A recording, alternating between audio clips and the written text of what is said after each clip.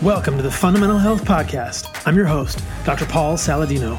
This podcast is the result of my relentless search to understand and correct the roots of chronic disease and illness. In this podcast, I will share with you everything I have learned about how to live the most healthy and radical life possible. Thanks for joining me on this journey. What's going on, everybody? I am so stoked about this episode. I know I say that every week, but listen. If you know anything about me, you know that I am pretty perpetually stoked about everything. Well, this episode is no exception, and this episode, I believe, is exceptional in the fact that it is incredible. So I had the opportunity to sit down with my friend Thomas Wood, Tommy Wood. He has 2 doctoral degrees. As you'll hear at the beginning of this episode, he did an MD at Oxford and then went back and did a PhD because he is just a curious, super intelligent guy. And he and I have lifted together. We have talked about all kinds of cool things. Every time I hang out with Tommy, I learn a bunch. I learn so much. And so we have talked about the carnivore diet together. We've talked about ketogenic diets. We've talked about heavy metals. We talk about functional medicine. I am so stoked to have him on this podcast with me because we dove into basically everything that I wanted to talk about with him and kind of pick his brain. We talked about testosterone and what it means if your sex hormone binding globulin is high. Maybe that's not the bad thing that we always think it is. We talked about the microbiome and what different organisms might mean, and some of these people on carnivore diets or people with idiopathic constipation, what organisms we might be looking for and how to treat that. We talked a little bit about heavy metals, how to detox them. We talked about TMAO, and we're able to break down a recent study that came out confirming the things that many of us in the health space have been saying for a while, which is that this is not something to be concerned about. If you heard the last episode I did with my buddy Nathan, where I talked about carnivore critiques and answered them in detail, we went into significant detail about why TMAO is probably not a problem, and the article that Tommy and I talk about in this podcast suggests the same thing. So, buckle up, ladies and gentlemen, boys and girls, buckle up. You are going to learn so much in this episode, and I really think it is clearly worth your time. So, a little more about Tommy. He's an elite-level professional nerd who has coached world-class athletes in a dozen sports. As you'll hear in this episode, his undergraduate degree is from a little university called Cambridge. His medical degree is from a little university called Oxford. He did a PhD in physiology and neuroscience from the University of Oslo. He's a research assistant at the University of Washington right now. He's a research scientist at the Institute for Human and Machine Cognition.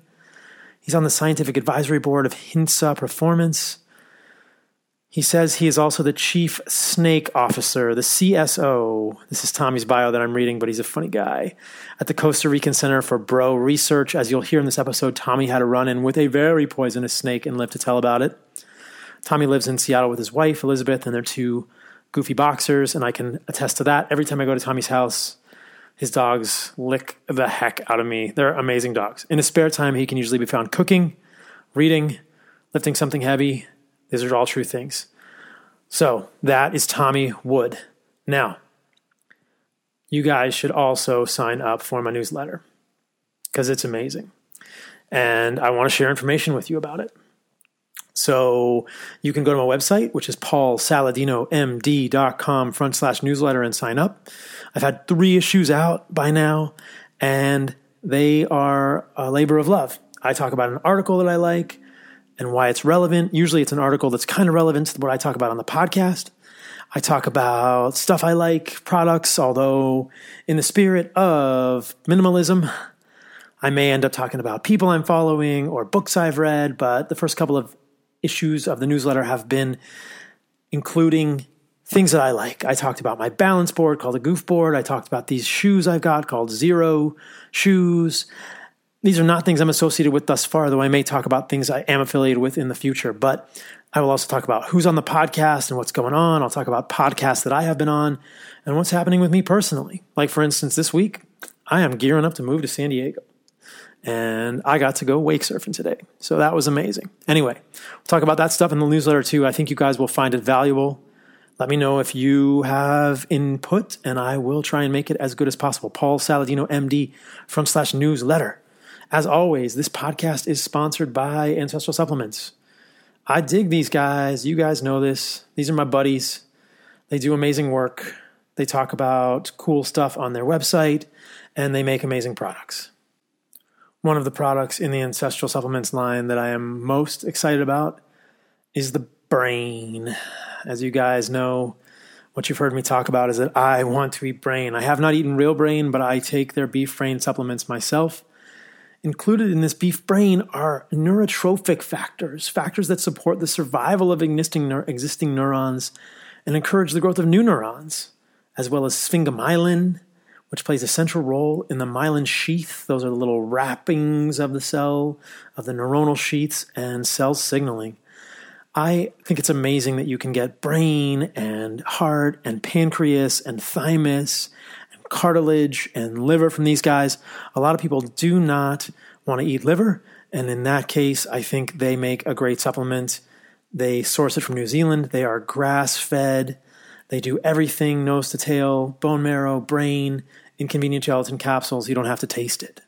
So check these guys out, ancestralsupplements.com. Ancestral Supplements are putting back in what the modern world has left out. This is so true.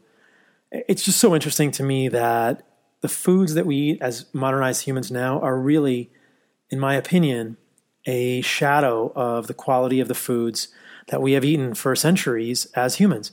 And we have gotten too squeamish about things like liver and pancreas and brain. And I love that these guys make it easier to put these things back in and get all of these magical things, semi-magical, not even magical, real good things back in your diet. I have an affiliate code. It'll get you 10% off. It is Saladino MD, SALADINOMD. Get you 10% off your order. They'll know I sent you, and it'll continue to support that podcast, and I will keep making good stuff for you guys. So that is Ancestral Supplements. I also love my Joovv. I have an affiliate with them. It is www.joovv.com /Paul.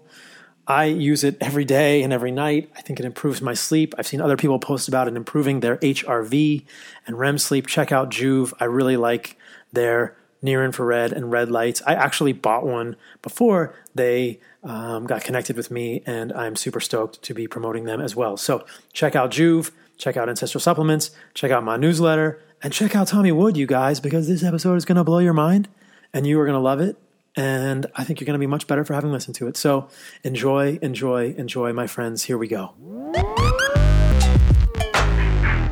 What is up, you guys? I am so stoked. I am sitting here with my man, the smartest Viking that I know, Tommy Wood. Thanks for coming on the show, brother. Oh, thanks for having me. In fact, thanks for joining me in my dining room in Seattle. I know. We're sitting in Tommy's dining room in Linwood. It's not a very warm day in Seattle, which makes me a little frustrated because I am ready for the summer to actually happen. But we are here, and every time I hang out with Tommy, I learned so much. So I'm so stoked to have him on today. We also lift weights, and then he makes me feel humbled. But I'm trying to get stronger, and you guys may have seen some Instagram stories about that. So we are going to talk about all kinds of really cool stuff today. This is going to be an amazing podcast, you guys. Put your seatbelt on. You are going to learn a ton, and you're going to have all kinds of questions answered. Before we get into that, though, Tommy has a really cool story and an amazing accent. So I want you to just tell us a little bit about how you got to be where you are, your numerous doctoral degrees, the fact that you went back to medical school. Like, this guy has just been a student his whole life, which is probably why he's so freaking smart. Yeah, so that's exactly it. I have spent maybe 5 years of my entire life in gainful employment, and the rest of it as a student.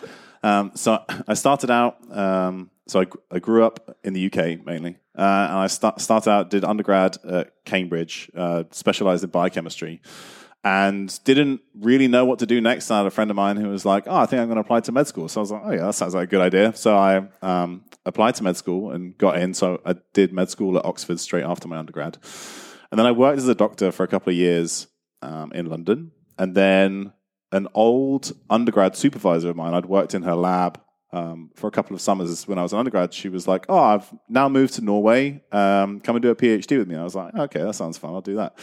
And so this is essentially how my story goes. Nobody does. Nobody does a PhD after they go to med. Like you were a doctor, you were working, and he goes back to do a PhD. That says something about his curiosity, and that's amazing. Yeah, and it was a huge amount of fun, and that was kind of the time when I really got to sit down and become intimately. Start an intimate relationship with PubMed. That's basically where all this started. And kind of before then, both as an undergrad at med school, I'd been started to get really interested in human nutrition and performance.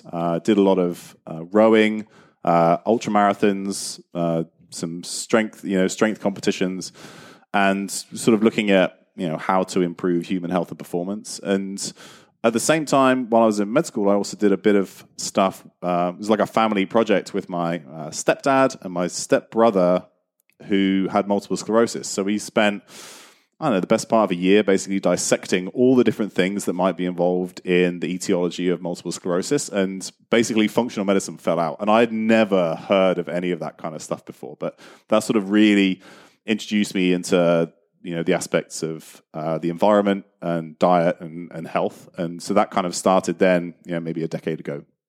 And when I was doing my PhD and I had time to sit down and research things, which you don't when you're a junior doctor, as you well know, I sort of got back into this stuff, started a blog, started a podcast, started working with a company over here called Nourish Balance Thrive, which works mainly with athletes with various health issues, gut issues, but some other things as well. And then during my PhD, I met my now wife, and she got a job as a professor here in Seattle. She's a chemical engineer. And then when I finished my PhD, I came over, did a postdoc period whilst also continuing to work with these various athletic and disease populations sort of as my side hustle.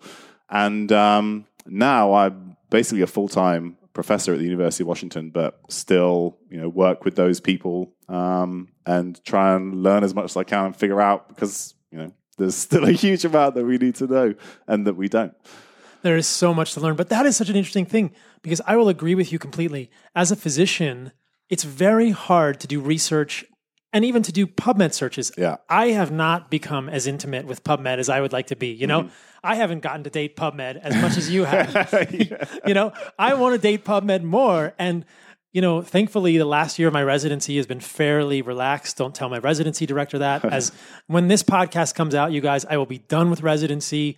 Vamos. Yeah, congrats. Thank you. I will be on my way to San Diego to start my career as a professional surfer. I'm a horrible surfer, by the way. But I've just noticed that it's very hard as a physician in your physician training, because you're so overwhelmed with seeing patients and trying to put out fires and save lives and just trying to manage day-to-day work, that it's very difficult to find the time to do actual research, to gain the knowledge, to further that knowledge. Yeah. So you going back and doing that PhD was probably that. I mean, I'm sure you were curious before that, but that was probably the magical secret sauce that sparked the thing and gave you this dedicated time to just become super brilliant Viking. Yeah, that's exactly it. I mean, without that, I'd probably be some stressed anesthesiologist, anaesthetist, as we call them in the UK. Would I have found the time to get into this stuff? And I was interested in it. I was the first UK-based person to be on what they called the Paleo Physicians Network, which was something that Rob Wolf started again a long time ago. It doesn't really exist anymore.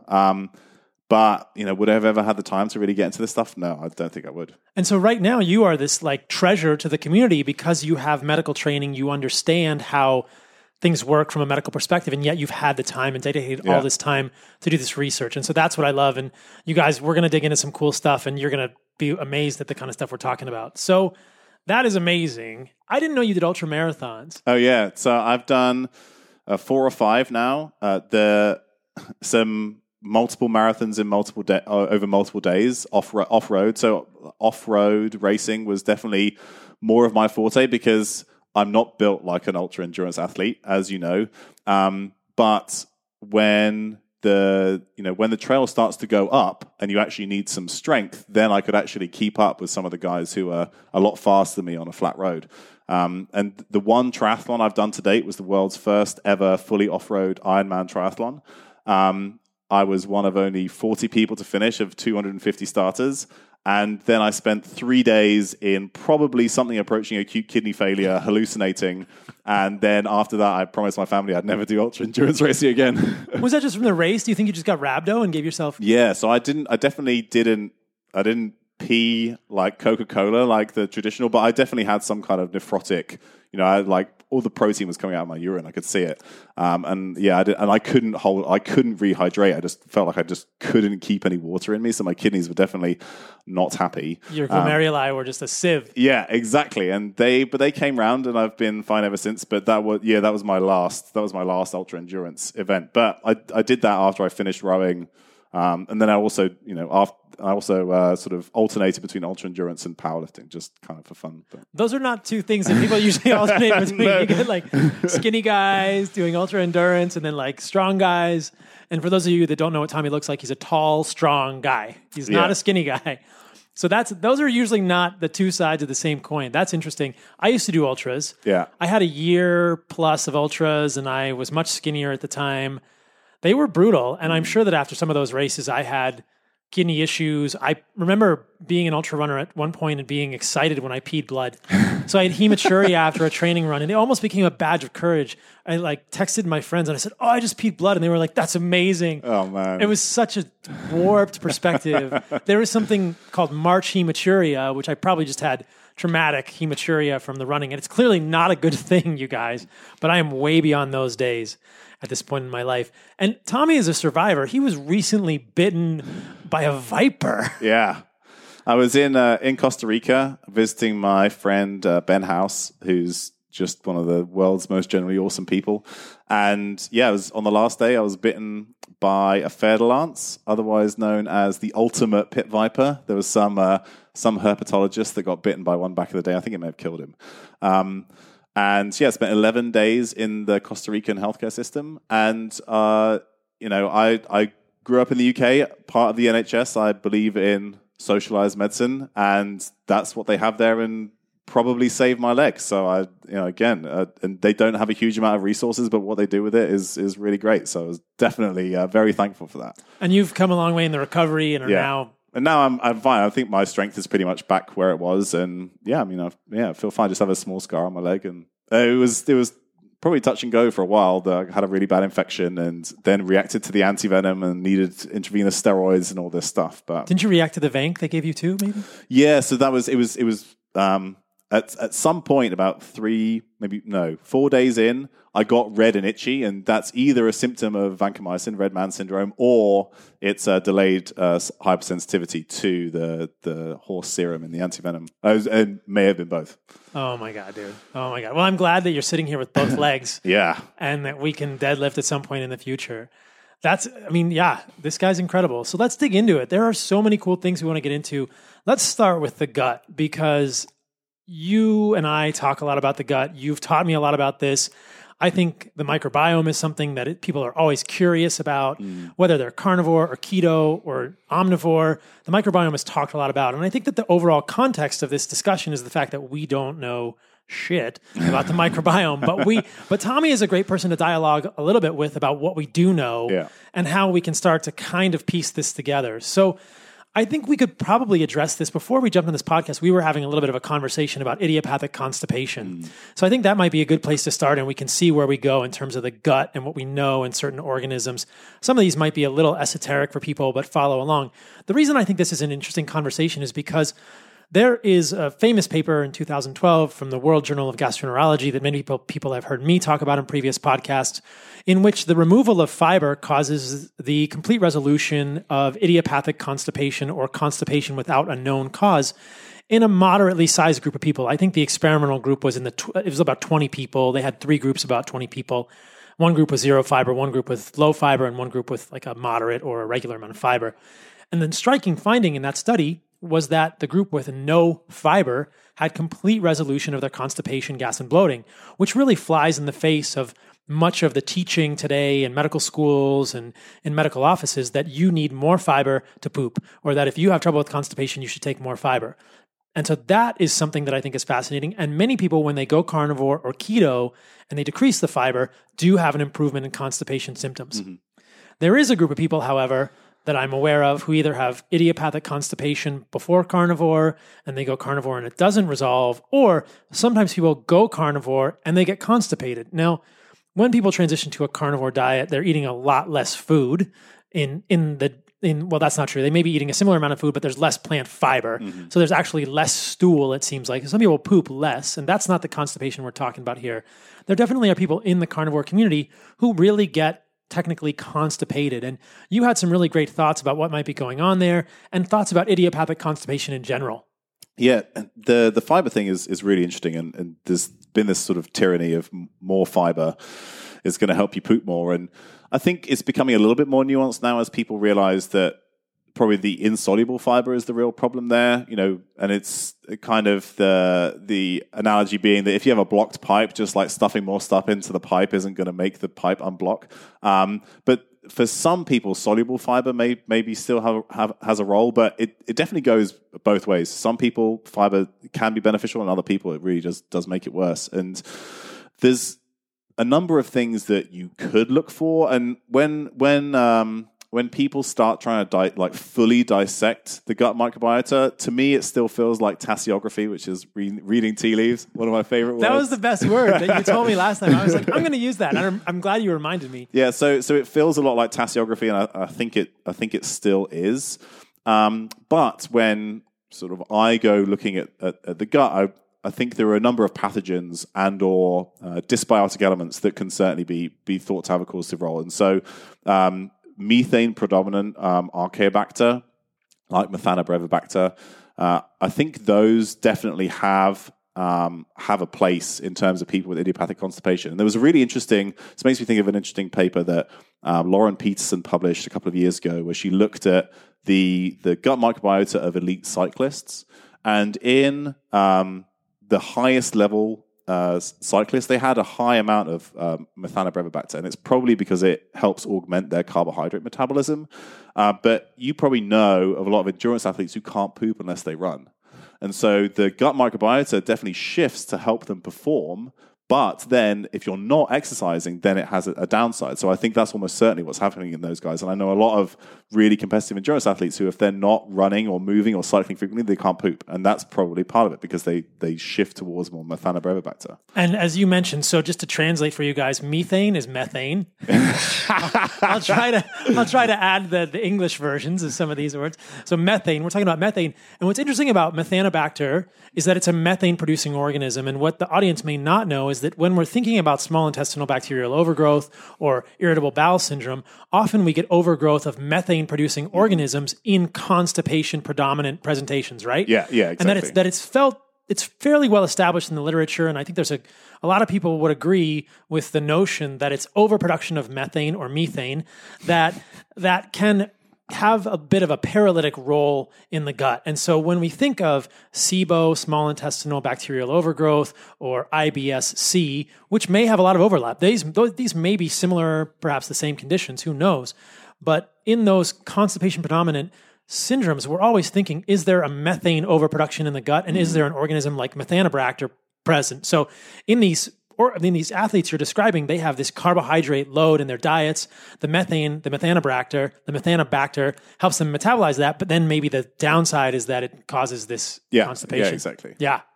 And I think when you have, we were talking about, again, we talked about the thing that where you always get out the really interesting stuff before the podcast starts, and then the listeners have to go, man, I wish we'd have been there before the podcast started. So we'll try and go back over everything we talked about. But in people who have this idiopathic constipation, some kind of empirical treatment protocol is probably worth trying, because they, like you were saying, some people, they constipated before they switch their diet, maybe it improves, or they get diarrhea for a period of time, and then it just goes right back where it was, even if it was a dramatic shift in the diet itself. So at some point you have to break that cycle.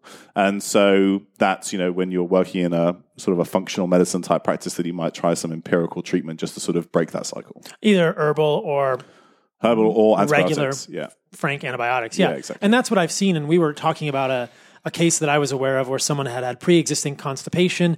They went carnivore and they had typical carnivore diarrhea in the beginning, which is a common thing as people transition to a carnivore diet. They get some sort of, either it's clearing of the gut flora or inadequate absorption of the bile acids in the small intestine that causes some catharsis or some loose stool. And then they went right back to constipation. And Tommy made this astute observation that maybe they just have an organism in there that's kind of paralytic. And in that case, I thought, yeah, that's really interesting.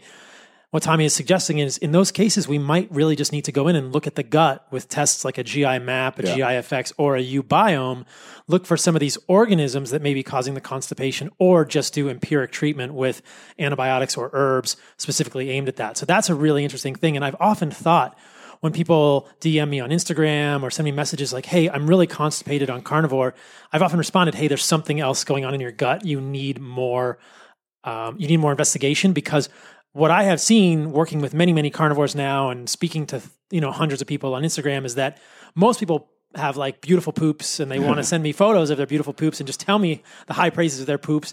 And so I don't believe it's the carnivore diet that's causing the constipation. I think that carnivore diet doesn't always fix it, unfortunately. Yeah. Sometimes it might be helpful, but if people have a pre-existing issue in the gut, you might just have to get rid of that. And there are some clients that I've actually seen who have had, this is pretty common, they have C. diff or they have C. diff toxin, and the carnivore diet doesn't get rid of that. Mm-hmm. It stays there, and they still may have symptoms. So the carnivore diet is not going to fix dysbiosis. It's not going to always fix if you have bad bugs living in your gut. For some people, it may relieve some symptoms that are possibly related to excess fiber. Yeah. But I think that Tommy and I would agree that if people have persistent GI symptoms when they go carnivore or low carb or keto, it's worth looking in there. And even if they're not, even if they're just on a mixed diet, you got to look at the gut and see what's going on. Yeah. One of the things that we often got at a company, Nourish Balance Thrive, where I was working, is that people would, we were like the keto athlete people, and a lot of people would switch to keto. They'd see a lot of benefits, but there was always a but, like something didn't quite fix itself, or something else got worse. And the gut was almost always where we found and largely solved issues. And it's just worth remembering that when people go to these restrictive diets, and I mean restrictive in terms of what the medical establishment would call them, when people go to restrictive diets, it's usually because of a health condition. And the diet itself maybe just isn't enough to fix that. And at some point you have to intervene so that it can then continue normally. Did you say the gut was actually the butt? Or the butt was the gut? Did I say butt? Yeah, you said you said they have a butt. They're feeling good, but they have a butt. The butt is the gut. Yeah, you're right. Yeah. The butt was the gut. Sorry, guys. When we get together, my 12-year-old comes out. So, the GI stuff is super interesting. Now, the other thing that, from a gut perspective, that we've talked a little bit about is the overgrowth of the gram-negative anaerobes, proteobacteria, these kind of genuses, Phyla. Genera, phyla, and the connections with possible postprandial endotoxemia. Yeah, let's talk a little bit of that. Yeah, this was where I really dug into this stuff was because of these people who come to keto and say it made me feel really great, and so this was the first time I really dug into it, and there's some really interesting data on postprandial or just general baseline endotoxemia, and that's sort of go to a higher level. Endotoxins exist in the walls of gram-negative bacteria, and a large proportion of the bacteria in your gut are gram-negative. Whether something's gram-negative or positive is just based on the way you stain them in a lab to see them. So it's kind of like it's an old like medical terminology. But these guys have endotoxins in their walls, and some in the phylum Bacteroidetes, they can actually have a beneficial modulating effect on the immune system, and some in the phyla Proteobacteria can have these pro-inflammatory effects. And so that's things like E. coli, Salmonella, Enterobacter, Citrobacter, H. pylori, and Helicobacter are in there as well.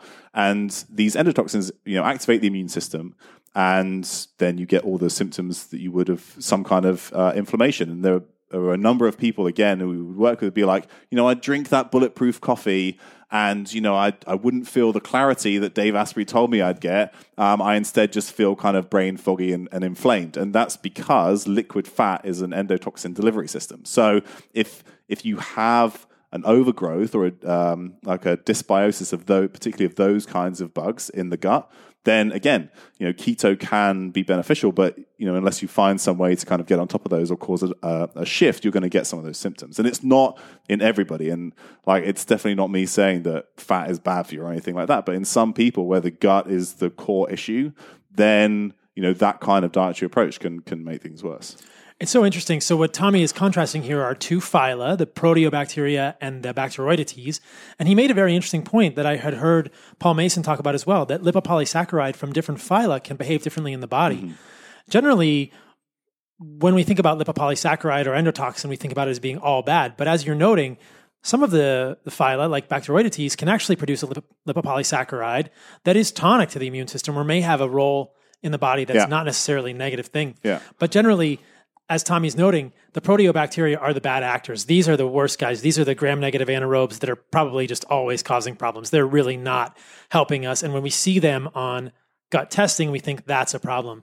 So if you were to do a GI map on someone or a GI effects, some of these gut tests that we do as functional medicine doctors, and you saw an overgrowth of Proteobacteria or, gram-negative anaerobes, would you caution that people against liquid fat, or would you at least historically look to say, hey, how do you do you drink bulletproof coffee? Do you use olive oil by the glassful? Do you have lots of tallow and liquid saturated fat? Yeah, and it's really interesting because when there's a really nice, I think it's a Finnish paper where they looked at people with differing levels of metabolic health. So from people who are completely healthy, and then as they accumulated the number of signs or symptoms of metabolic syndrome, then their circulating endotoxin went up. And then the way that they checked that over time was they gave them heavy cream to drink, and then they saw their endotoxin go up. And if the closer you are to metabolic disease, then sort of the bigger the spike and the larger the area under the curve. So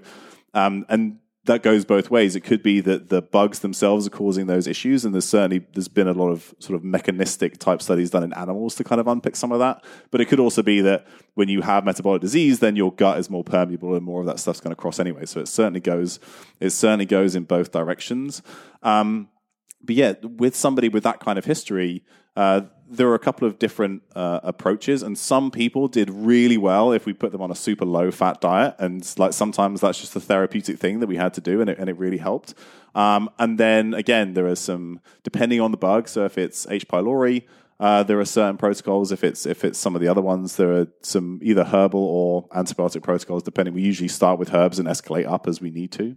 Although some of the herbs can be just as detrimental in terms of their antimicrobial effects. So it's not like saying the herbs are benign and the antibiotics are malign. It's actually they can both do both. So we generally do that, and often we'd see people. And the idea is that you can then start introducing fat back, right? If you're on that kind of diet, but particularly in the short term, it really helps control symptoms in that subset of patients. And so when you're saying metabolic syndrome, you're describing sort of a pre-diabetic condition, and you said as they had more markers of metabolic syndrome, these would be like hip to waist ratio, high blood pressure, low HDL, high triglycerides, all these kind of markers. So as people accumulated those markers, they saw more postprandial endotoxinemia when they gave heavy cream. Yeah.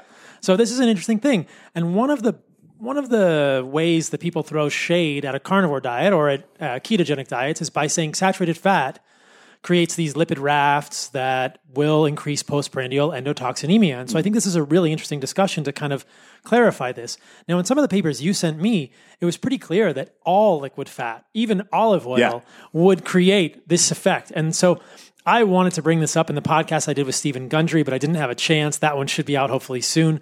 I respect Stephen's work, and sometimes he says that vegetables are simply there as a delivery system for olive oil. I'm not sure that we should just be drinking olive oil, nor do I really believe personally that olive oil is a magical unicorn fart. But I think that it's any of the liquid fats in people that have underlying gut dysbiosis or the wrong type of bacteria in their gut, this gram-negative overgrowth, could potentially increase postprandial endotoxin in the blood, which, as Tommy is suggesting, is associated with inflammation, triggering the immune system. So it really has to do with the terrain and what's in your gut.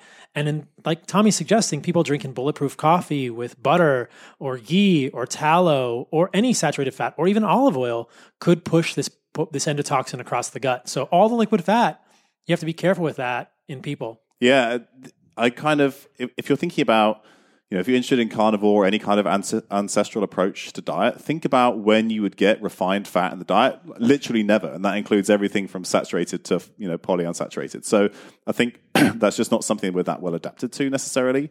But again, it gets fairly complicated. So if you had a lot of Bacteroidetes in your gut, then they may be modulating any other endotoxins that are coming across, and maybe you don't get an effect. So it's not just the bad actors in there, it's what else is in there. And other things, like intense exercise causes increased endotoxins to come across the gut. And in athletes, they have higher levels of anti-endotoxin antibodies because it's an adaptation to those coming across. And sadly, there's no way to reliably measure endotoxins in people, but there are some functional medicine companies that do an endotoxin antibody level, which is essentially useless because it doesn't tell you anything about all the other things going on. So if you look at an athlete before and after a marathon, their endotoxin antibodies go down because what happens is the endotoxins come across the gut, the antibodies bind to them, and then they're like sequestered and cleared. So trying to integrate all of that stuff based on some of the tests that exist, you just essentially can't do it. So, when people are trying to sell you tests for endotoxin because you heard it on a podcast, just save your money. Yeah, generally, yeah. For a lot of the tests, you want to save your money. We'll talk about maybe some of the tests that we think are valuable. When we get to talking about testosterone, we'll talk about some of the limitations of some of the tests for testosterone in the urine. We'll get to that soon, you guys. That's a teaser. But I love this discussion. It's so interesting for me, just for people that may be doing bulletproof coffee, that may be just drenching their food in tallow, drenching their food in olive oil, and not finding a good effect or having a bad effect or not finding brain clarity, maybe finding brain fog to kind of step back. One of the things I've been experimenting more with recently to get my fat, because as people may know, I've been experimenting with a little bit less protein, a little more fat in my carnivore diet. I've been kind of trying to track my fasting glucose and then subsequently, after a few months, my A1C and some of these other measures on a little bit lower protein. I'm not doing low protein by any stretch of the imagination. I'm doing probably 100 to 120 grams of protein a day, but that's low relative to where I was. I previously have eaten, 3+ pounds of meat a day. I was over 300 grams of protein. And what I talked about this in the last podcast I did with Nathan, where we answered carnivore critiques. I talked about the fact that in myself and in other carnivores, I saw fasting glucose rise into the 90s or even above 100 sometimes. And I thought, maybe that's not such a good thing. So I've been experimenting with getting more fat. Now, the trouble becomes, if I'm going to eat a pound or a pound and a half of meat a day, I really am enjoying carnivore diet. Where do I get the rest of the fat in the day? I don't want to drink tallow. I don't want to drink olive oil. So I've really enjoyed getting trimmings from the butchers and actually just getting real fat. As Tommy is noting, we would never have seen rendered fat, or very rarely as humans. So my hope is that this is a little more evolutionarily consistent way to get the fat in my diet, and that it also has collagenous tissue, which I think of is good. It's a little chewier, but I've been eating a lot of these grass-fed trimmings. So now everybody's going to hear me talk about this, and nobody's going to be able to find grass-fed trimmings on the web, but that's okay because people are probably going to enjoy it quite a bit. So that's a really cool way that I've been doing to get my fat. Let's move on to one other thing, this is going to be just like 3 amazing things to start off this podcast. On the last podcast I talked about TMAO. And right before we started this podcast, my buddy Nathan, who I did the last podcast with, he was my sort of assistant on that podcast, though he's a brilliant researcher himself. We talked about TMAO, and listen to that podcast if you guys are curious.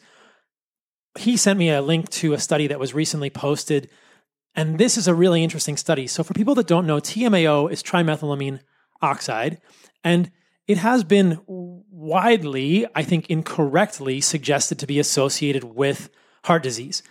And as I was talking about with Tommy before the podcast, it's mostly been epidemiologic. It's been observational epidemiology, not experimental epidemiology. Neither Tommy or I is aware of any mechanistic studies or any interventional studies showing that TMAO causes cardiovascular disease. But this study, and I'll let Tommy talk about it, really highlights one of the things that I was talking about in the last podcast I did, and it was this idea that there's no evidence that TMAO is directly causing cardiovascular disease. Could TMAO just be a marker of insulin resistance? In that podcast, I talked about an enzyme called FMO3, which is used to convert TMA to TMAO in the liver. And wouldn't you know it, hat tip to Nathan, that this enzyme is under the control of insulin. And so what you see is that in people with type 2 diabetes, in people with insulin resistance, they're going to have more FMO3. They're going to make more TMAO out of TMA. So our position, our hypothesis in the last podcast was that TMAO being elevated was probably just an indication of insulin resistance. And so what do you think about this paper we just read, Tommy? Yeah, I think it actually completely supports that idea. So they looked at genetic variation and in metabolism of things like betaine, choline, which are all linked into the production of TMAO. And they basically found that TMAO itself had no direct causative role, but that the opposite was true. So in people who had type 2 diabetes, they had higher TMAO levels, and that would directly go with that hypothesis of it being under the control of insulin, and it's just a marker of insulin resistance. We know that type 2 diabetes is one of the biggest risk factors for heart disease, and for various and varied, very interesting reasons. But it exactly points to that idea that people who have type 2 diabetes or some kind of insulin resistance or metabolic disease, they are going to have higher circulating levels of TMAO, but that doesn't mean that the TMAO itself is causing the injury. It's just the fact that it's associated with something that does increase the risk of heart disease. And this is the idea of reverse causality, right? Yeah. Yeah. And it's so interesting because so many people will associate choline and carnitine in the diet with production of TMAO in the human body. And the next logical conclusion is that we should be limiting our consumption of choline and carnitine, which is a little bit ridiculous to probably both Tommy and myself, because choline is a precursor for so many important things in the human body. And if you limit your choline too much, you can assuredly, give yourself fatty liver. Exactly, non-alcoholic fatty liver disease. And, choline supplementation or choline-rich foods, eggs, liver, grass-fed muscle meat, those could potentially improve a fatty liver condition. And carnitine in meat, we know, is valuable for dealing with advanced glycation end products. And, why don't you talk a little bit about TMAO sources in fish? Yeah. So this is one of the interesting, it's always been like an asterisk against people who talk about, say, carnitine in the diet from red meat and TMAO and risk of heart disease, which is that if you look at post-prandial, again, so after a meal, levels of TMAO, the foods that stimulate the highest levels of TMAO are seafood. And if you look at any study, any type of study you choose to pick, obviously most of it's going to be epidemiological, but there are also some intervention studies. Seafood is associated with a reduced risk of cardiovascular disease. So all the different evidence that exists, it will either tell you that TMAO, you can't directly connect it, or that it's just, it's an association or biomarker of a diseased state, and not that the food that you're eating causing raised TMAO is associated with increased heart disease. So I think that at this point we can put the TMAO thing to bed. And I mean, there's been a number of articles that have been published saying TMAO is a red herring, kind of this tongue-in-cheek pun regarding the fact that fish have these preformed levels of TMAO. So I'm going to send this podcast to Dr. Stephen Gundry, and he can stop talking about TMAO or concerns about TMAO in his body because he's probably not insulin resistant. Or, it just gives it the context of the whole discussion. Now, another thing that's really interesting to me around the gut flora is the way that people suggest that eating plant foods might be necessary for a healthy microbiome. Can we talk about? I'd just be curious to get your perspective on this and what we know, or what your perspective is about the need for plant foods for a healthy microbiome, or your sense of the research around alpha diversity. And let's talk about this, because this is something that I'm really curious about. Right? Everybody says the more plant foods you eat, the better your gut microbiome will be, and maybe that's true in some cases. And we've had some conversations about how to get to a healthy gut. The answer is that anybody who tells you that they know the answer is probably lying to you. And the real reason for that is that we don't have well-studied populations of the people who eat like you do. Like that research doesn't exist. We don't know how healthy your gut is, or the hundreds or thousands of other people eating carnivore diets. So we can't say that it's unhealthy. What we can look at, I think, is we can look at physical health, biomarkers, look at blood tests and things like that, and get some idea. Diversity of the gut microbiota is certainly thought to be a good thing. However, we have a mutual friend who we know he has a high biodiversity in his gut, but all of it is those bad actors that we talked about earlier. So you can have a very diverse set of criminals that you have hanging out in your gut. So diversity itself doesn't necessarily tell you anything. However, there are people saying that say eating a ketogenic or carnivore diet will decrease diversity. That the studies that exist on that, I think, do disprove that. There's one study that I'm thinking of in patients with multiple sclerosis. They went on a ketogenic diet, their diversity decreased, and then it increased again as they sort of shifted over to a new microbiota, which is exactly what you'd expect. So,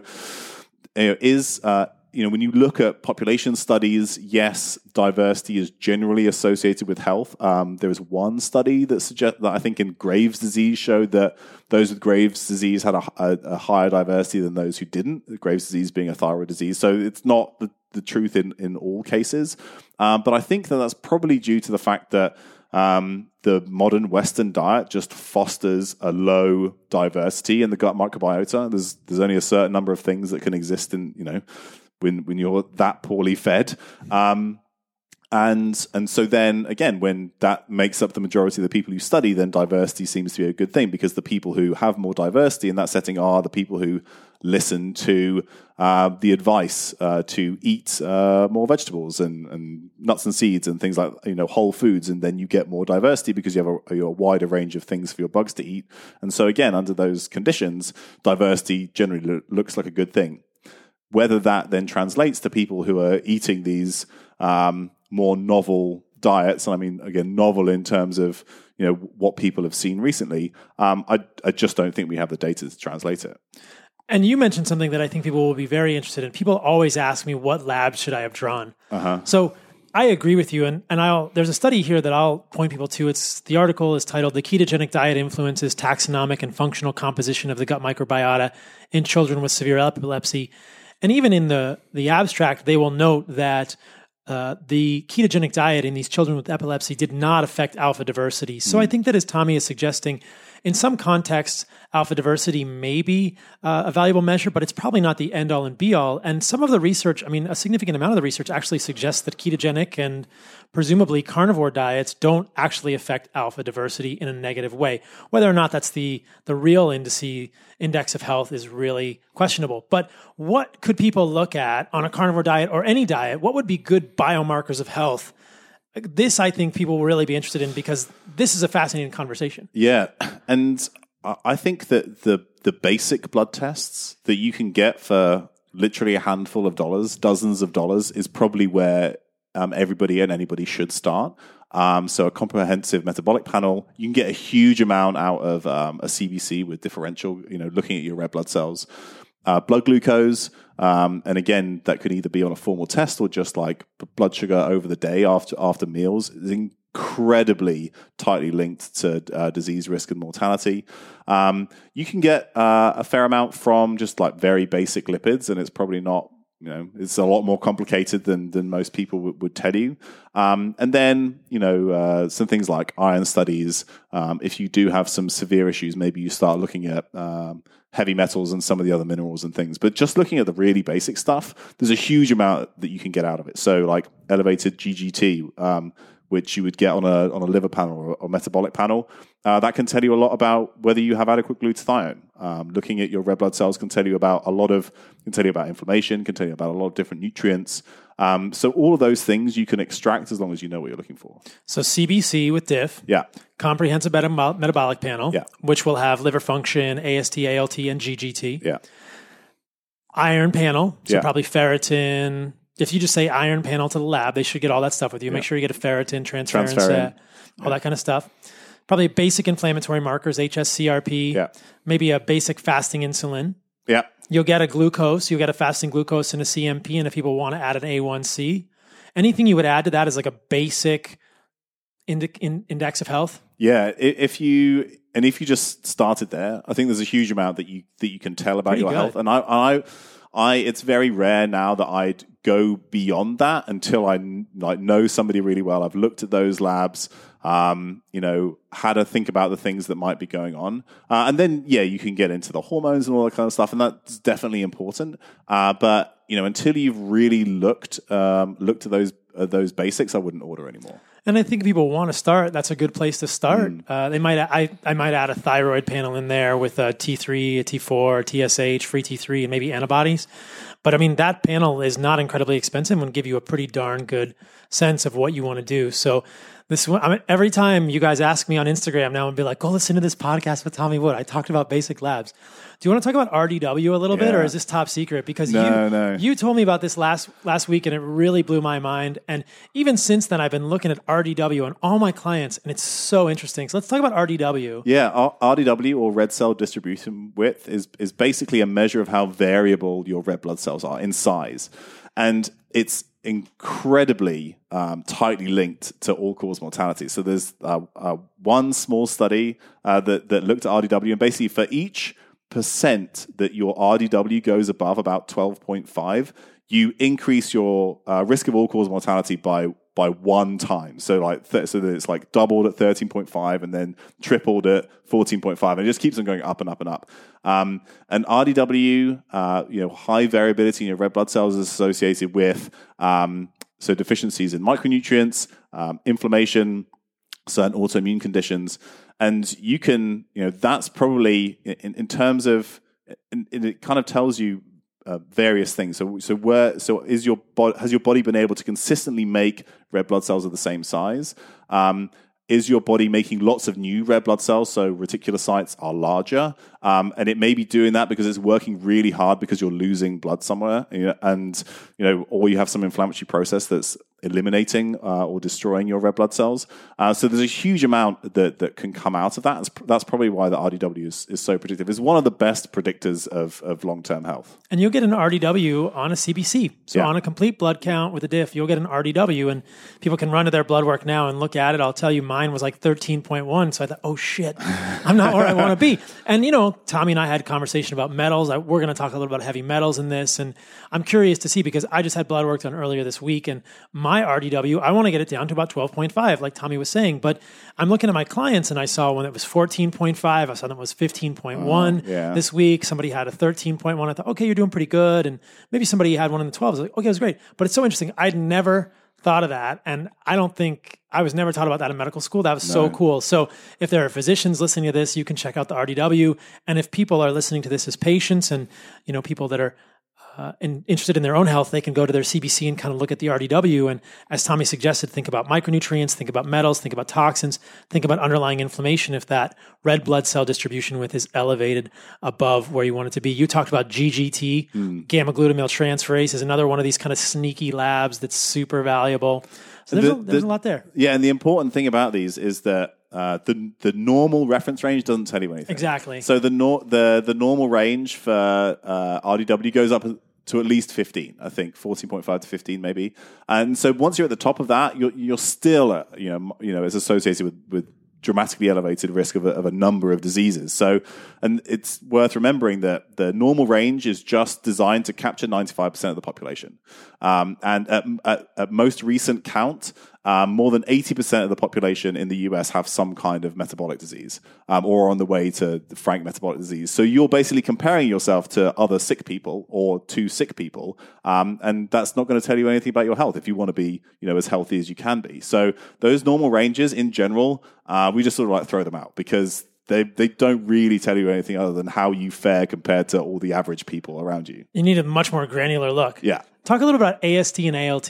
These are 2 liver enzymes on the comprehensive metabolic panel. Yeah, so we've part of the work that I've done with people at Nourish Balance Thrive and a guy called Brian Walsh, Dr. Brian Walsh, who's this amazing naturopathic doctor, who's one of the best, if not the best person at interpreting blood tests, and a lot of the stuff that I'm talking about now I've learned from him. We built something called the blood calculator, which is that you can basically put in the tests that we've talked about. And there's 2 things. One, there's optimal reference ranges. So that tell you about disease risk, and our sort of North Star is all-cause mortality, because that's the one thing that we know is easy to diagnose, whether you're dead or not, and how quickly that happens. And so looking at how changes in certain markers would increase or decrease your risk of all-cause mortality. So we've set like optimal reference ranges, which are associated with the lowest risk of all-cause mortality. So that's one part of it. And then the other part of it is building machine learning algorithms to either predict issues, so things like heavy metal toxicity, which we are based on a large database of blood tests that we have, and then some various other things. So we built something called, we have a predicted age calculation. So how old do your blood tests look? If you were to put in your blood tests and the algorithm has like 100,000 blood tests on the back, like how old do you look compared to other people? And what's really interesting, and then we also have a mortality prediction, like people dying or not and when compared to how their blood tests look. And it's interesting because most people will say that having low ALT and AST is better. And then it really just depends on the population. So if you look at the published literature, in Caucasians, say, that doesn't really hold true. Actually, there's very little association between ALT and AST and, say, disease outcomes. If you are Korean or of some, Southeast Asian descent, then it's very tightly linked. Yes, you want to keep your liver enzymes down. But when you look at predicting mortality from these blood tests using data that supposedly sort of reflects the general US population, then actually an ALT that's actually at the higher end or maybe just above the normal reference range is associated with reduced mortality, but you do want your AST to be low. So when somebody says you want your ALT and AST to both be low, the data doesn't really bear that out. So there's a divergence there. Yeah. At least according to the data that you're looking at in terms of all-cause mortality or mortality, the ALT a little higher than the AST might be ideal. Yeah, absolutely. And you don't necessarily want them all to be very low unless you're of the Southeast Asian. So there's so much nuance here. It's so fascinating. Let's talk a little bit about hormones, because I get questions about that all the time. Specifically, before the podcast, we struck gold a little bit talking about sex hormone binding globulin and testosterone from urinary markers of like the Dutch test. So let's talk about these a little bit, because this is fascinating. One of the things I was mentioning to you is that in some of the people I work with, males, we're talking about now because we're talking generally about, but it could be the same for females, but let's talk about males for the time being. I've seen higher than normal sex hormone binding globulin, and I was wondering, and so let's talk a little bit about that. Yeah. Generally, people worry about having high sex. So there's this whole fascination and sort of hyper focus on testosterone in men, and I think it is important for certain reasons. But people they think they want to have their total testosterone as high as possible, and they want to have their sex hormone binding globulin as low as possible, because then they have loads of they have a high free androgen index or high free testosterone, because that's just going to make them super manly and super horny and super strong. What's really interesting is that in the studies that have actually looked at this, sex hormone binding globulin basically increases linearly with insulin sensitivity. So the people that we worked with at NBT and some of the other athletes that I work with now, these generally have an endurance component to their sport, and they're usually fairly lean or very lean, and they're very insulin sensitive, and their SHBGs are normally like 70 to 90, which is above the normal range. And again, the normal range is low because people are sick. And the best way to decrease your sex hormone binding globulin is to get either obesity or type 2 diabetes. That's the best way to reliably do it. So if that's the way you want to approach it, that's probably not going to make much sense, because your testosterone is going to come down as you get those diseases as well. So it's interesting to think about the fact that free testosterone isn't the only bioactive. Like, you're normally told that the only testosterone that's doing the job of testosterone is that which is free, and that's not necessarily true. There's some studies which show that bound testosterone has an effect. It can be internalized by the cell, but equally it could be released right at the point of the cell from either from sex hormone binding globulin or from albumin or whatever protein is binding it, and have an effect. So when you're looking at this stuff, just the total testosterone is probably enough. And actually, a higher sex hormone binding globulin is usually associated with better things. And you might see higher SHBG in older populations. Those who live longer often have higher SHBG. So it's never, after reading some of that stuff, like SHBG has never really worried me, unless it's low, because then this is probably somebody who has insulin resistance or metabolic disease. Exactly. And if you look at the differential diagnosis of a high SHBG, it's a variety of things that none of the clients I have. Yeah. Hyperthyroidism usually, things like this that cause and high. Do you know why that is? Is because you're really insulin sensitive when you're hypothyroid. Exactly, right? So it's a strange thing, and I'm always trying to piece it out. So that was interesting for me to kind of put those two pieces together. And I think what Tommy said there about the total testosterone being a valuable measure is great for people to look at. Now, if people have a low total testosterone, there is such thing as hypogonadism. And, I can do another podcast in the future where I talk about testosterone. But it's possible to have a testosterone that's too low for a variety of reasons. If people have questions about that, they should look at free and total. But again, as Tommy is suggesting, don't base everything on the free. If the SHBG is slightly high, maybe you're just very insulin sensitive. Lots of carnivores or ketogenic people are. If the total is on the low end, then you have to start looking at what is going on there. Take a clinical history. Are there sexual dysfunction symptoms going on? And think about things like sleep. Look at LH and FSH and the precursors. And in that case, and one of the things that you mentioned was that urinary testosterone may not be the best thing. Yeah, so there are some tests that look at sex hormones in the urine, and they haven't really been well validated. I think there's a paper that just came out looking at urinary estrogen or estrogen, and I was going to tell him and progesterone over the menstrual cycle, and they do seem to correlate well with serum, but testosterone doesn't, and that's because there is a very common there are very common polymorphisms that affect how you metabolize testosterone that may mean that it doesn't end up in the urine. So if you do these tests, so the Dutch test is probably the one that's best known.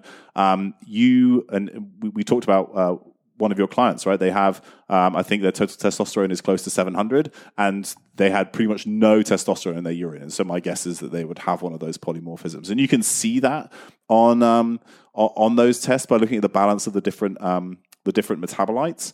But in reality, particularly if you're looking at testosterone, and also if you're doing things like bioidentical hormone replacement in women, either because you've completely suppressed production because you have a long history of anorexia or endurance exercise, female athlete triad, or women who are after menopause, you're going to want to track that stuff in serum anyway. So when it comes to sex hormones, I've kind of stopped using the urine, and I think the serum is still the way to go. But you did mention that the I guess it's a salivary test for the cortisol awakening response. That's a valuable one. So in terms of hormones, we were saying that when people are going to look at their hormones, you might just focus on the sex hormones in the blood. But if you were going to do the cortisol testing, that perhaps salivary or urinary, although the cortisol awakening response is a salivary test, I believe. Yeah, you're right. And that's probably the best published test of cortisol in association with, stress and different disease outcomes. But the urinary cortisol is useful to tell you about general circadian rhythms, whether, they're usually blunted for a number of reasons. So that definitely can be useful. So both urine and saliva could be useful for cortisol. So that I think will help people think about hormones in another way. And I can do a whole podcast on hormones, and we're just really breaking it down for you guys. So hopefully you're scribbling away somewhere and going to talk to your doctor about all these things. And I hope it's helpful. See, I told you, Tommy's just a freaking repository of amazing stuff. Should we go to, you want to go to Loma Linda? Let's talk about the blue zones. Oh yeah. So, we're not going to go to Loma Linda. I really enjoy the blue zones, as a concept. I hail from a country that nearly made it onto the list of blue zones, but didn't quite, which is Iceland. They're like the one below. And there's a lot of talk about all the things that they do in the blue zones that cause, so blue zones are associated with people who they have the highest rate of centenarians and supercentenarians, which is people who live to be 100 or 100 or more than 100 or more than 110. And there are definitely a lot of genetic things that are going on in those places. But what people get really focused on is the diet, is that, they eat a lot of legumes, they eat low fat, they don't eat much meat. And that's variably true from blue zone to blue zone. Within the 7 blue zones that Dan Buettner calls the blue zones, right? Yeah. So one of them being there's Loma Linda, there's the Okinawans, there's the Nicoya Peninsula in Costa Rica, there's Nicosia in Greece, there's the Sicilians. Those are like the main ones that people talk about. And, so say the Okinawans probably have quite a high meat intake, particularly from pork, at least historically. But there are some where it's a more vegetarian, low-fat type dietary picture. And so that's what gets focused on. And, it's important to an extent, which is that they eat like real food from the local environment, right? Like that, and then that's probably where I'd stop worrying about it. And that is really important. I do believe in that. But what I do think they tell us is the importance of all the other things, like movement and sleep and having some kind of stress mitigation strategy and community and things like that. So, and this is the reason why other problems in nutritional epidemiology exist, which is that generally people who are healthier do all of those things, and then the diet is almost a side product, and you can't even measure how people eat anyway if you ask them a questionnaire. So the blue zones are important, but not because of the dietary stuff, because of all the other stuff. And they are interesting from a genetic perspective. They seem to have this clustering of these longevity genes, whether it's FOXO3 or the sirtuins or other... ApoC3 is a big one. Polymorphisms that have to do with insulin sensitivity and regulation of inflammation. And there's plenty of data suggesting that those tend to cluster in those areas.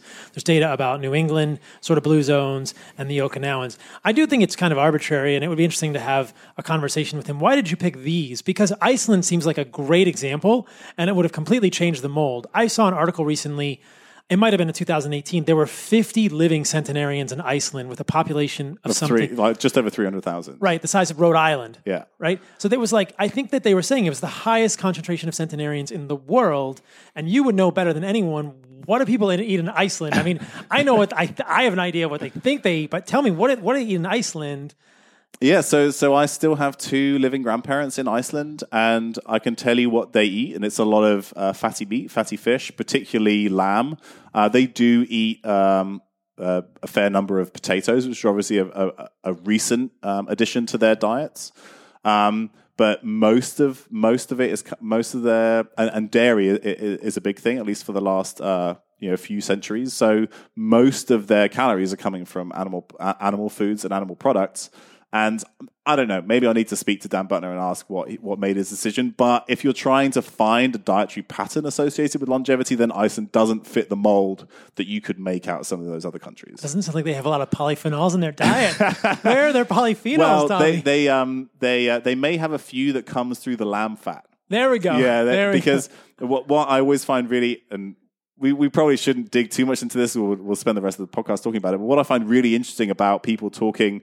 about animal products in the environment is the fact that half of my family comes from Iceland. It's basically a lava field covered in moss. You can't grow anything there, but do you know what you can do? You can get sheep to turn moss, which you can't eat, into incredibly nutritious and delicious food, and it costs nothing to the environment. In fact, it's beneficial to the environment. So in environments like that, where people have thrived, and the reason they've thrived is because they get animals to turn inedible vegetation into incredibly nutritious food. They're magical. Yeah. That's the real magic. The cows do the same thing. They turn grass, which humans cannot eat because of the amount of silica in the grass, into ribeye steaks and liver. And that's amazing. Yeah. And bone marrow. That's the most magical thing I've heard of in a long time. That's fantastic. So that's incredible. They turn moss into reindeer. Yeah, like how I don't know how you could argue with that. And anybody who thinks that, my grandparents who are both in their mid to late 80s, and I have great grandmothers on both sides who lived into their late 90s. If you want to turn around and tell them that they should be eating almonds and avocados grown, broccoli grown in California, it just doesn't make any sense on any level. It doesn't make any sense. And my greatest regret in the last month is being on the podcast with Stephen Gundry and not talking to him about this awesome study looking at the sperm quality in Loma Linda. I just love this. I've talked about it on maybe only a few podcasts, but if people just Google Loma Linda sperm quality, I'll pull up the actual study and give you guys the real reference. What you will imagine is quite striking with regard to this is that the sperm quality in Loma Linda is very bad. And so I thought this was so interesting. The name of the study is Food Intake and Sperm Characteristics in a Blue Zone, a Loma Linda study. Basically, the conclusion says the study showed that the vegetables-based food intake decreased sperm quality. In particular, a reduction in sperm quality in male factor patients would be clinically significant and would require review. So you know what I'm going to say this. So I've read this study, and I do think it's very interesting. But there were only 5 vegetarian Loma Lindas who showed up for this study, right? And the other groups where people were omnivores were much larger. This is true. So it's really we 5 vegans. Yeah, 5 vegans showed up, and maybe that's because there's only 5 vegans left in Loma Linda. I don't They know. all moved out. They haven't been able to reproduce. And there were 26. Yeah, exactly. There were 26 lifelong lacto-ovo vegetarians and 5 vegans. Yeah, so it's interesting, but I spend a lot of time talking to people about how to actually understand and do statistics, and it's interesting, but you need more vegans to show up and donate some. A sample to have a look. They couldn't. This is the blue ball study, not the blue zone study. And then I'll just read the next sentence, just with the caveat from Dr. Wood. Furthermore, inadequate sperm hyperactivation in vegans suggested compromised membrane calcium selective channels. Inadequate sperm hyperactivation in vegans, people. All right, just saying. All right, enough about that. I just had to put that one in there, and I'll send this podcast to my friend Dr. Gundry, and we'll probably talk about it, or maybe he'll never talk to me again. But okay, so that's the blue zones, because people always ask me about that. That's my perspective as well. These are representations of clusters of genes. They really don't tell us about food patterns. And so the next time your doctor or your friend says, what about the blue zones? They eat all these things. Just refer them back to this and have them think about Iceland. And then even the Nicoya region of Costa Rica has a male longevity. Yeah. And they eat a ton of meat there. So I don't know. The whole thing is a little bit strange to me in general. Now, you mentioned dairy. You mentioned that your grandparents and great-grandparents were drinking dairy in Iceland. Let's talk a little bit about dairy, because you and I have talked a little bit about A1 versus A2 dairy and whether there's any real data here. But it's an interesting concept. And I would suspect, do you know if the cows in Iceland are A2? Okay, let's talk about that. So the A1 versus A2 is basically the type of casein protein, which is the main protein in milk. It's like 80% of the protein. And it's just that at some point in the evolution of cows, there was a switch. So the A2 is actually the evolutionarily older casein, but then at some point there was an A1 switch, and people have focused on A1 producing cows because they tend to make more milk, so they're economically more beneficial. Traditionally, at least in the Scandinavian countries, where they consume a lot of dairy, and dairy is generally seen to be associated with health benefits in the studies that have been done. They tend to have more of the A2 producing cows, and the way that these proteins are broken down, the A1 casein produces more of these, what they call beta casomorphins, which can have modulating effects on the immune system. They can also affect opioid receptors that might mess with pain reception and things like that. And there are some studies in people who are sensitive to casein that if you switch A1 for A2 and you look at, say, stool quality and some other factors, that there's definitely an improvement. And there's a guy whose name I can't remember, but he's in New Zealand, who's done a huge amount of this research. And so when you're thinking about some of the negative effects of casein and milk, a lot of it seems to be attributable to the A1 type casein. Of course, there are other things in milk that people might be sensitive to, might have issues with, but that in general, the A2 casein form, and there are now it's become a thing, right? Somebody's figured this out and is commercializing it. So you can now buy A2 milk in the grocery store in the US because people are starting to focus on that. But is that a bad thing? I don't know. There's the Whole Foods near me. They sell grass-fed, unpasteurized A2 milk. I'm like, well, that's probably a pretty good thing. I'm pretty happy about that. So that's when people are sensitive or have issues with dairy, that may be one of the main main things causing it. And it's my understanding that goat's milk is all A2, and that any milk other than a cow is all A2. So if people are sensitive to dairy, they can go outside of cows and do goat's milk or other milks, maybe goat's milk, sheep's milk, camel's milk or something. Yeah, that's a sexy thing at the moment. Camel's milk. I know somebody sent me something about that on Instagram. I need to take a look. Personally, I've tried goat's milk. Maybe I would go back to goat's milk in the future. Who knows? But I've generally on my social media platforms, I've dissuaded people or discouraged them from doing dairy. I think most of what people are going to get is going to be A1. What I've seen clinically for people is that the A1 milk can affect satiety, generally leads to weight loss, and can trigger immunologic symptoms. There's some great research about this. I'll just mention one study if people want to go look it up.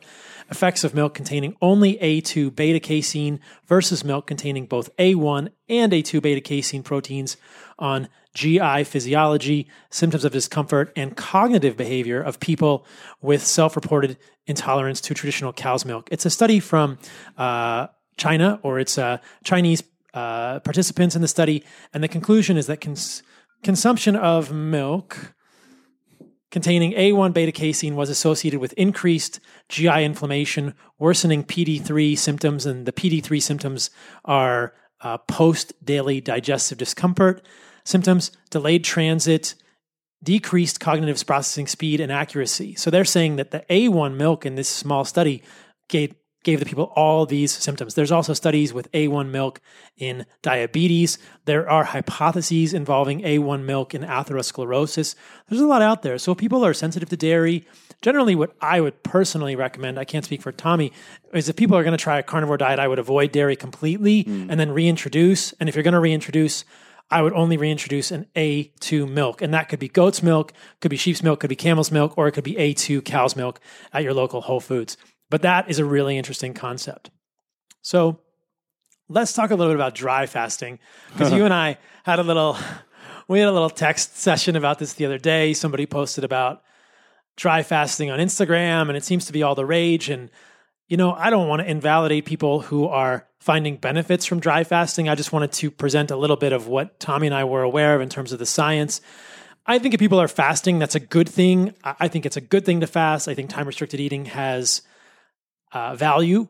And I think that if people are doing dry fasting in a safe way, that's fine. I just wanted to talk a little about the science behind it. So, Tommy, you'd mentioned to me that when people metabolize a pound of fat, like a pound of fat, there was like a liter of water produced. Yeah, so no, it's for a kilo of fat is a kilo of fat. So it's about the equivalent weight of water is produced for the same amount of fat that you metabolize, and that's what we call the water of metabolism. So this dry fasting thing, which says that you can produce enough water from the burning of fat, yeah, that's probably technically true. And the reason why this makes sense is because you're breathing in oxygen, which then becomes part of that water that you breathe out, right? Because you need to add weight to that on top of the stuff that you burn, or else the mass doesn't make sense in your head. And so. But the issue with that, particularly for prolonged periods of time, is that you're going to need more water than you're producing from burning that fat. And when you start, depending on how fat you are, so the fatter you are, the more fat you burn when you fast relative to lean tissue. If you're leaner, you're going to be burning more muscle tissue, and also where you are in that fast. And eventually, most people are going to need more water than they're producing from the fat that they're burning. So you can make some, absolutely, but in general, like that's particularly for prolonged fast. The math isn't going to work out. The plural, the maths. The maths. The maths won't work out. And I mean, are you aware of any scientific studies that would suggest that there's a downside to drinking water while you're fasting, or that that you're going to burn more fat by dry fasting? No, I'm certain that study hasn't been done. And we, I think you were saying that some people say that dry fasting stimulates more autophagy. We don't even know how to measure autophagy in humans. You can do muscle biopsies and measure certain proteins associated with the initiation of the autophagosome, they call it, when your cells are starting to initiate autophagy. But there's no systemic blood test that you can do that says you're getting more autophagy. And do you even know which cells you want autophagy in? Do you want autophagy in your brain? Maybe not. So we have no way of measuring that. So to say, and the comparison of dry versus wet or water fasting. That hasn't been done, certainly hasn't been done in humans. If you did it in small animals like mice, you'd kill them pretty quickly. So as far as I know, there's definitely no evidence to support that. It's quite an interesting thing. And I think what Tommy is saying there is a very important point, that a lot of people want to talk about autophagy like they know how to measure it, or that they know there's autophagy going on. And I think this is a little bit of an extrapolation at this point in terms of the science. I don't think we really know how to measure autophagy. No. There are some suggestions that perhaps during a fast, uric acid is a measure, but it's all speculative at this point. And without doing a muscle biopsy, like Tommy's saying, you don't know. And there are, it really bugs me when people are trying to sell supplements that are going to try and increase autophagy. We just don't know where we want autophagy, where we don't. And I think let your body do what it wants to do. Let the natural course happen with fasting. You'll do autophagy sometimes. Time-restricted feeding probably has some measure of autophagy if you have a window where you're not eating. To me, and correct me if I'm wrong, Tommy, to me it seems like if you create a window during the day where you're not eating, that's probably a good thing. Yeah. And that in a fast of 16 or 24 hours, you're probably going to get some level of autophagy, and that's probably a good thing. Yeah, and that, at this point, that's all that we can say. Exactly. Yeah.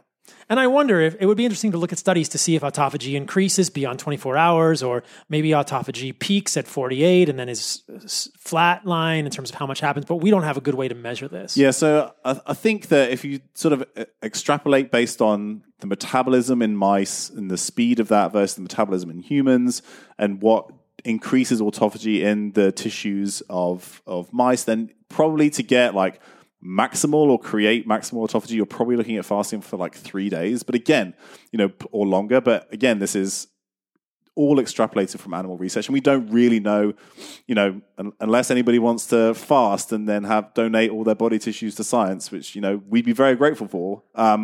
That we just haven't got great measures of that yet. And so it irks me a little bit when people are trying to suggest, just kind of like the microbiome, that they've got it all figured out and they know exactly what the diversity should be and they know exactly what organisms should be there. With autophagy, they're saying, oh, we know exactly this and you should definitely do this and then you'll get maximum autophagy. I think that it's all just speculative at this point. Absolutely. And the clear thing to me is that we should not be eating around the clock. We should probably not be eating 6 to 7 meals a day for 20 hours of the day if we want to have some sort of cellular house cleaning. Yeah, absolutely. And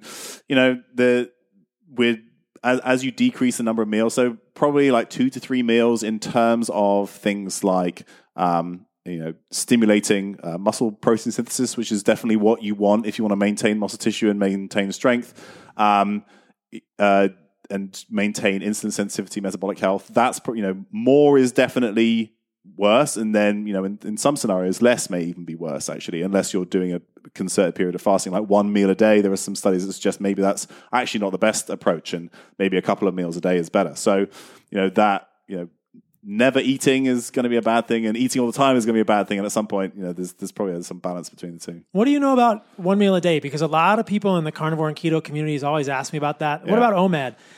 And I always thought maybe it's okay. For me, I could never get enough calories to sustain me in a day without being uncomfortably full. What have you seen about 1 meal a day that may suggest there are downsides to that? They've done some studies, I believe, in type 2 diabetics, where they compare, say, 3 to 1 meal a day. And that meal is usually in the evening because that's what most people are going to do. And if you compare those two, you seem to see worse glucose regulation in the 1 meal a day. Now, of course, there's going to be all these caveats in terms of like, well, what were these guys eating? What else was going on? And yes, I mean, we just don't know, right? That's going to play a part. But in that kind of, in what we have so far, 1 meal a day, particularly later in the day, certainly seems to be worse than maybe a couple of meals or shifting your calories earlier in the day. The jury is still out on a lot of those details, don't get me wrong. But overall, that sort of one, evening OMAD, doesn't always seem to work out. And a lot of people who do OMAD do it in the evening out of convenience. They get up, they go to work, they come back, they eat a huge meal. Yeah. I think there's some really compelling data to suggest that eating late at night is probably not a good thing for insulin sensitivity, for sleep, which we know is connected with all kinds of things that are important. So that is an interesting thing. And what I've recommended to people, if they can do it, though it's a much more difficult thing to do logistically, is eating in the beginning part of the day and kind of skipping dinner. If I were going to construct a day with an optimal time restricted eating window, it would be maybe a 6 hour or an 8 hour window that began 8 o'clock and then ended at 4 or ended at 3 or ended at 2 p.m. That to me would be a better thing. And then you have this long fast in the evening and you're not eating late at night. So that's something for people to consider. Yeah, absolutely. And again, it can be something that people tinker with. Maybe one meal in the evening is great and it sorts out all these other issues that they've been having and that's fine. But I certainly couldn't eat enough calories in one meal either. And I've definitely seen improvements in people, both in terms of how they feel and in terms of things like blood sugar regulation, if they shift their calories earlier in the day, like you said. Everybody needs a CGM. Yeah, exactly. And then that allows you to play with this. Oh, I love it. I think that the democratization of that kind of information would be so cool.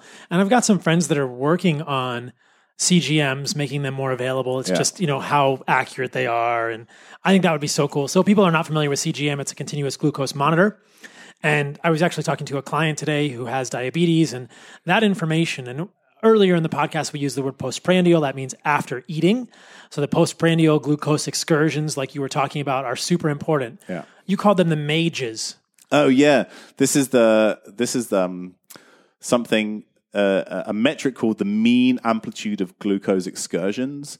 And you can definitely figure that out.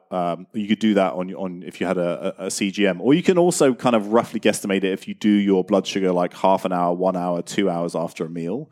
But basically, if your blood sugar is spiking definitely more than 50 milligrams per deciliter, but maybe more than 30 milligrams per deciliter after a meal, that variability in blood sugar is much more tightly linked to things like cardiovascular disease than, say, your fasting blood sugar is. So it's these massive swings and particularly these big peaks that are occurring that are tightly linked to atheroma development in people with atherosclerosis and/or whether they actually have an event.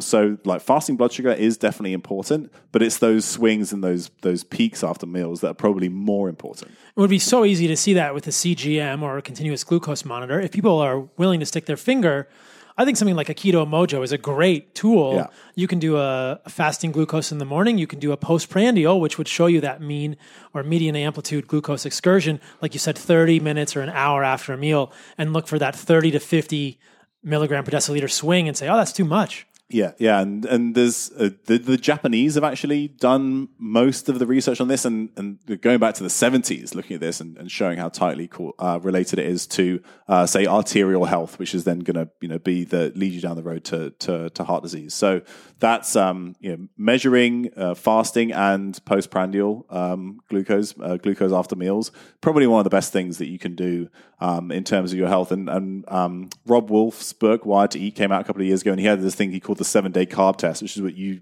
eat 50 grams of a certain type of carbohydrate that maybe you'd eat regularly in your diet, and just measure your blood sugar afterwards and see, maybe this isn't the exact type of, if you are eating foods that contain carbohydrates, then you figure out, which one of these are causing massive blood sugar spikes, which of these aren't, and then maybe focus on the ones that are causing less of an issue. Or just don't eat carbohydrates. That's an option too. Maybe just eat animal foods. Yeah. He'd probably tell you that now too. I think he's close to full carnivore. He's that's awesome to hear. I think maybe he'll write a book about carnivore soon. So we have covered so much cool stuff. Let's talk a little bit about the podcast that you and I did with Rich Roll, and then we'll wrap it up as like a summary here. Yeah. So probably the week that this podcast gets released, the Minimalists, everybody should go check out them. They are amazing. They have an incredible podcast. They are so high quality. Had both myself and Tommy and Rich Roll on, and that podcast will be released. And the goal with that podcast was to have a discussion between a carnivore and a vegan and an omnivore, and just to kind of put stuff out there. We didn't want to have a debate. We felt like debates were not always as productive as they could be, but both Tommy and I were on that podcast, and so we just wanted to talk about how we felt it went. And what was your sense of that whole thing? So I think the idea was a good one. And so I won. Well, it kind of depends on how you want to look at it. So I'm joking. The problem is that, I mean, of course you won, but the problem is that most of the times when these conversations come up, and let's say that the Joe Rogan experience is where you'll see a lot of them, is it's set up like a fight, right? He's an MMA guy. He wants people to duke it out. And the problem is that nobody learns anything. Right, both sides sound like they have the perfect argument and say that the other person's completely wrong. So then the listener is like, well, now I have literally no idea what's going on. And so JFM wanted to create something that was more of a conversation. Like, why might these diets, these dietary opposites, say vegan versus nose to tail carnivore, when might they be beneficial? Could they be beneficial for different people? Why might people want to try them? What would you want to track when you were doing them? And I think all of that is really useful for people because they're all tools. Like, when people have come to work with me, there are probably 12 different diets on the range from what you do to what Rich does and everywhere in between that have worked for certain people. And I don't want to restrict myself to any one tool. I want as many tools as I can possibly get. I think that's wise. Yeah. And so I think that was really helpful. It's going to take a long time for people to really have a useful conversation about the environmental impacts. And some of those things that I think, when the vegan propaganda comes to play, like the environmental data and the environmental information. It's just completely misinterpreted, with a certain goal in mind. So we kind of touched on that at the end, and things got a little bit heated just before the podcast finished. And I think that that's going to be a really important. And I keep on mentioning Rob Wolf. He's writing a book about this, and with Diana Rogers, who's a farmer and an RD, and she's talked a lot about how in that sort of how cows can save the planet if used. Ruminants can save the planet if used correctly. So that's going to be interesting to see, and I think that conversation is so much more nuanced than people think it is, and maybe we didn't quite touch on that enough. But it's because it becomes a thorny subject very quickly, and then you lose the room.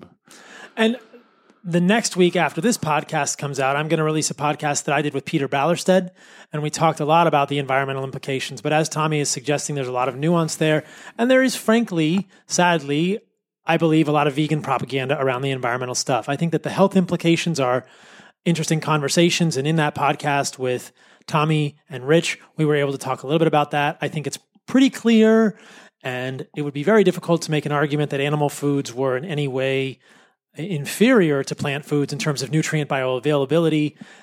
Conversely, I think it's pretty clear that animal foods are quite nutritive. They provide an incredible source of highly bioavailable nutrients, which is really my message in general.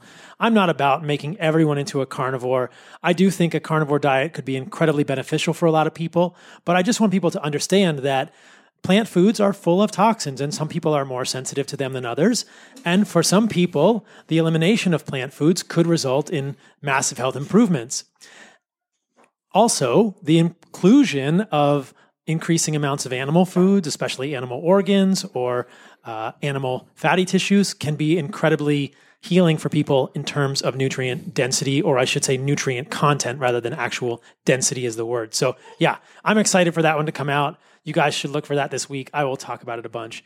Anything else you wanted to talk about? We've covered so much, buddy. Yeah, no, I think that's probably. I think we ticked all the boxes we wanted to tick. That's probably enough for most people's brains to take in one episode. You did talk about the Nourish Balance Thrive lab calculator. Where can people find that, or the lab sort of interpreter? Yeah, so it's not technically associated with NBT in any way. It's just some of the same people are involved. You just go to bloodcalculator.com. And you can sign up for it there. You can even order the tests through there, like a direct-to-consumer. Cool. Where can people find your stuff, man? You've got a podcast. This is going to be co-listed on your podcast, which will be amazing. Yeah, it hasn't started yet, but it will start. So what's it going to be called? I don't know. I don't know yet. So I will be revamping my website. My wife is remaking my website, which I had a while back, and it's going to look so much better than it did. But drragnar.com, Ragnar being my middle name. Okay. And then I'm also at Dr. Ragnar on Twitter, and I'm at Dr. Tommy Wood on Instagram, which Ragnar. I just started. Okay. Ragnar is Ragnar. Yes. Dr. Ragnar on the web. And on Twitter, and then Dr. Tommy Wood, because Dr. Ragnar was taken on Instagram. I only just joined Instagram. So who is Dr. Ragnar? There's an Icelandic guy, another Icelandic guy, who's well known in Iceland as Dr. Ragnar. So he got it. He got there before me. Okay. Do you see private clients still? Yes, I do. Not very many, but I have a couple.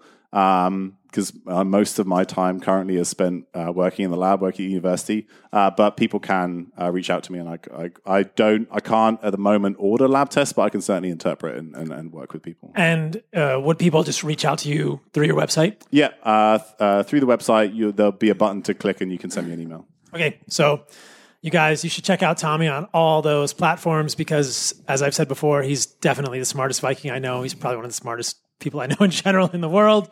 It's been a pleasure, my friend. Yeah, it's been awesome. Thank you. Thank you so much. All right, you guys. I know you guys are going to dig this one, so enjoy it. Stay radical. I'll talk to you soon.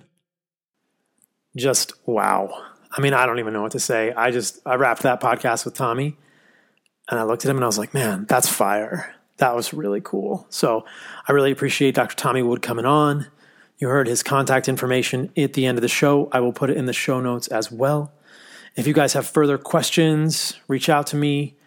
Let me know what you want to hear on these podcasts. I hope you find them valuable. And I really enjoy making them. And I have got some cool people in the works. I know I'd mentioned I was going to have Dom D'Agostino on. He is working on the Nemo mission in Florida, so we had to push it back till July, but I'm hoping that he will be on soon. I've been hanging out with Ben Lynch, Dr. Ben Lynch, up here in the Pacific Northwest this week. I'm going to get him on. He is the author of Dirty Genes. He's a super smart guy, a really great character. We went wake surfing. It was awesome. Check out my Instagram. There's video of me wake surfing on Instagram. And next week, I think we're going to get Peter Ballerstedt on the podcast, so look for that one. We talk about environmental science and all that kind of stuff. All right, check out my sponsors for the show, the newsletter, paulsaladinomd.com/newsletter. I really think it's worth your time, guys. I put a lot of stuff into that. I think you're going to get value out of it. Check it out. Ancestralsupplements.com.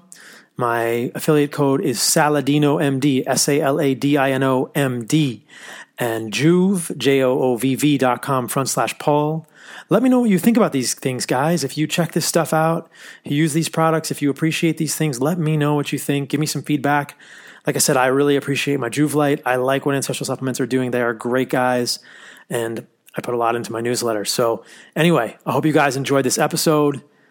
I am in the process of developing a new website. It should be done in the next couple of weeks, and I'm going to have more stuff on the podcast there. It's going to also allow me to index all of the podcasts I've done. As you know, I was on some cool ones this past week. I got to do Dave Asprey. I did Bulletproof Radio. I did one with Joe Cohen from Self Hacked. I did a bunch of other ones this week. I'm going on this next week, probably when this gets published. I'll be sitting down with Mike Mutzel for High Intensity Health. You guys, the movement is happening. I'm so excited to be a part of it, so grateful to contribute, to be helping people, to be adding to people's lives. I am not stopping anytime soon, and I'm glad that you guys are along for the ride. So stay radical, and I will see you in the podcast next week. Oh, please leave me a review.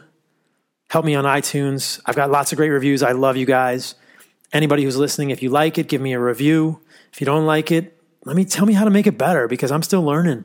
So leave me a review on iTunes, subscribe. It helps my numbers, helps it reach more people. Share it with your friends and family if you think it's valuable.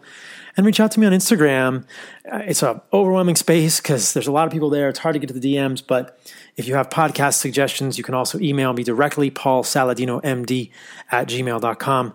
And I am taking clients too. So I'm moving to San Diego. I'm opening a private practice there in person, and I see virtual clients all over the world. So if you want to work with me, paulsaladinomd@gmail.com. You guys keep rocking it. Stay radical, and I will see you soon.